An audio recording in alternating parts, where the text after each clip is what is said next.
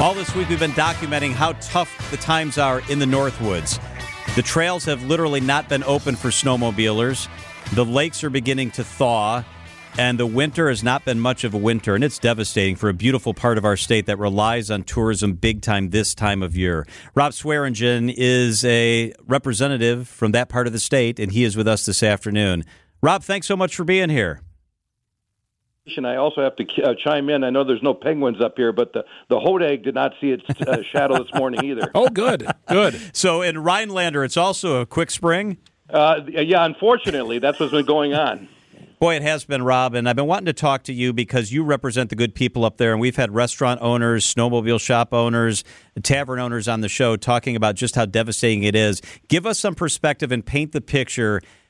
How bad has it been from a business and economic perspective? Oh, boy. Well, let me back up to just before the first of the year. The holidays, we were fortunate enough, and I keep in touch with my chambers, Eagle River, Rhinelander, Minocqua, Phelps. And so during the holidays, people still continued, did not necessarily break their reservations. They came up here as planned, and they spent their money. And so we were able to get through the holidays, Christmas and New Year's. But once the calendar turned, things really went downhill. We just have not had the cold weather. We had one deep freeze where the lakes kind of tightened up a little bit for us. I've lived here all my life. I'm 60 years old, born in Rhinelander, never left, and I don't remember a winter like this. A brown Christmas, no snow here at the end of January, and it is certainly taking its toll on the hospitality industry in the Northwoods. Rob, have you gone about to businesses and sort of checked in on them and just offered anything you can do to try and assist? Yeah, it goes both ways. I've done that as well, and they've been contacting me. Matter of fact, just before this interview, I was contacted by a bar owner up in Phelps, and it's devastating. He's going to make it. He could hang. He's got the staying power to hang in there. But actually, he asked me. He said, "Do you think if the lake opens up in Phelps, if they might move fishing season earlier?" I thought, well, now we're dealing with the DNR, but that's not a bad idea to do anything to get people to come back up the Northwoods and spend some money. I got another idea I wanted to bounce off you. Some of these businesses, if we don't do something, may not come back.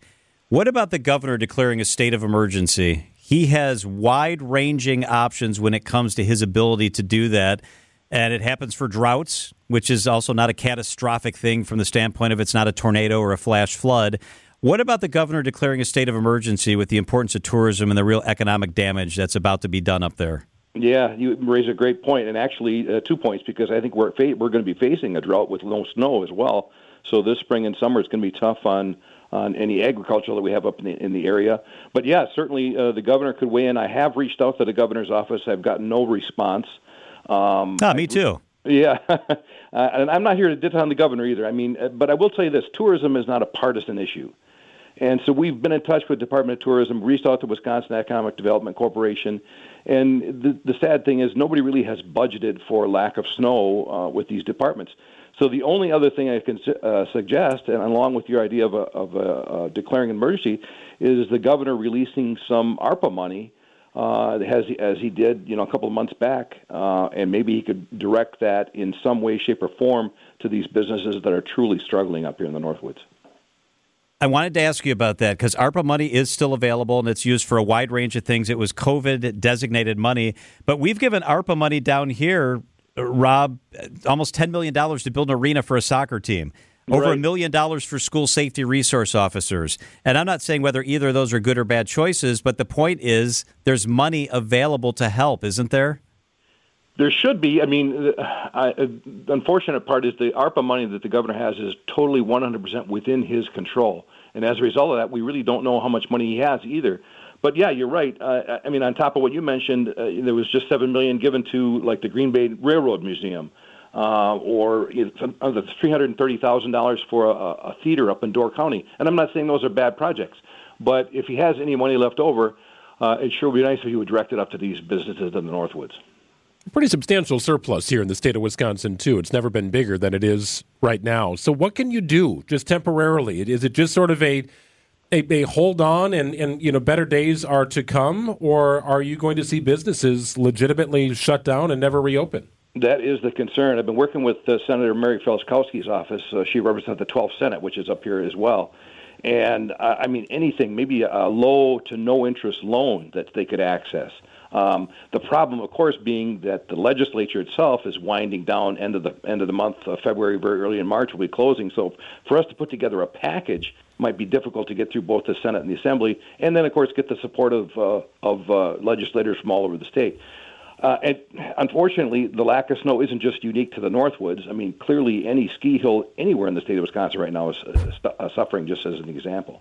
But, at least the ski hills have been able until this week to make snow at night, Rob. So down here we have ski hills, and it's brown all over the place, but they've been able to make snow at night. I want to read you what Governor Walker said when he declared a drought emergency in 2012.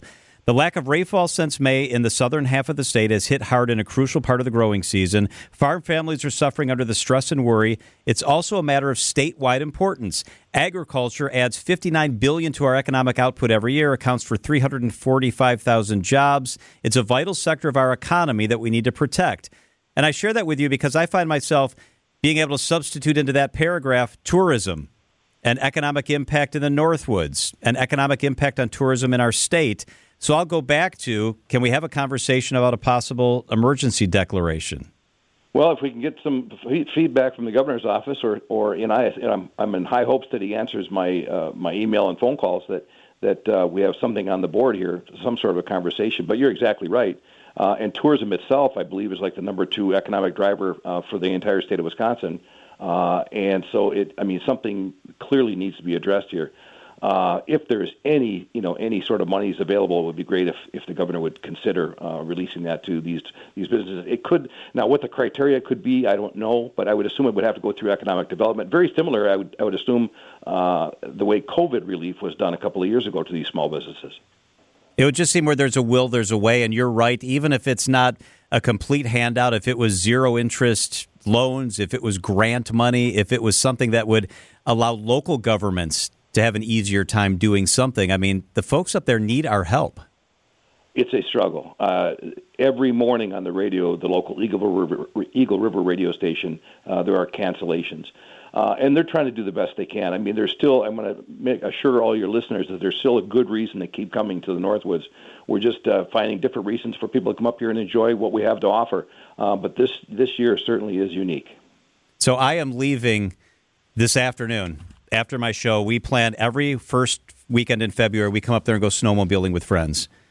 And that's what I'm doing after the show today. And we decided we're still going because the trails aren't open, but the restaurants are, and the bars are, and the fun places are. And if you don't go now when people are struggling, next year when there's a real winter, or this summer when you want to be out on Bass Lake, it might not be around if we don't all help now.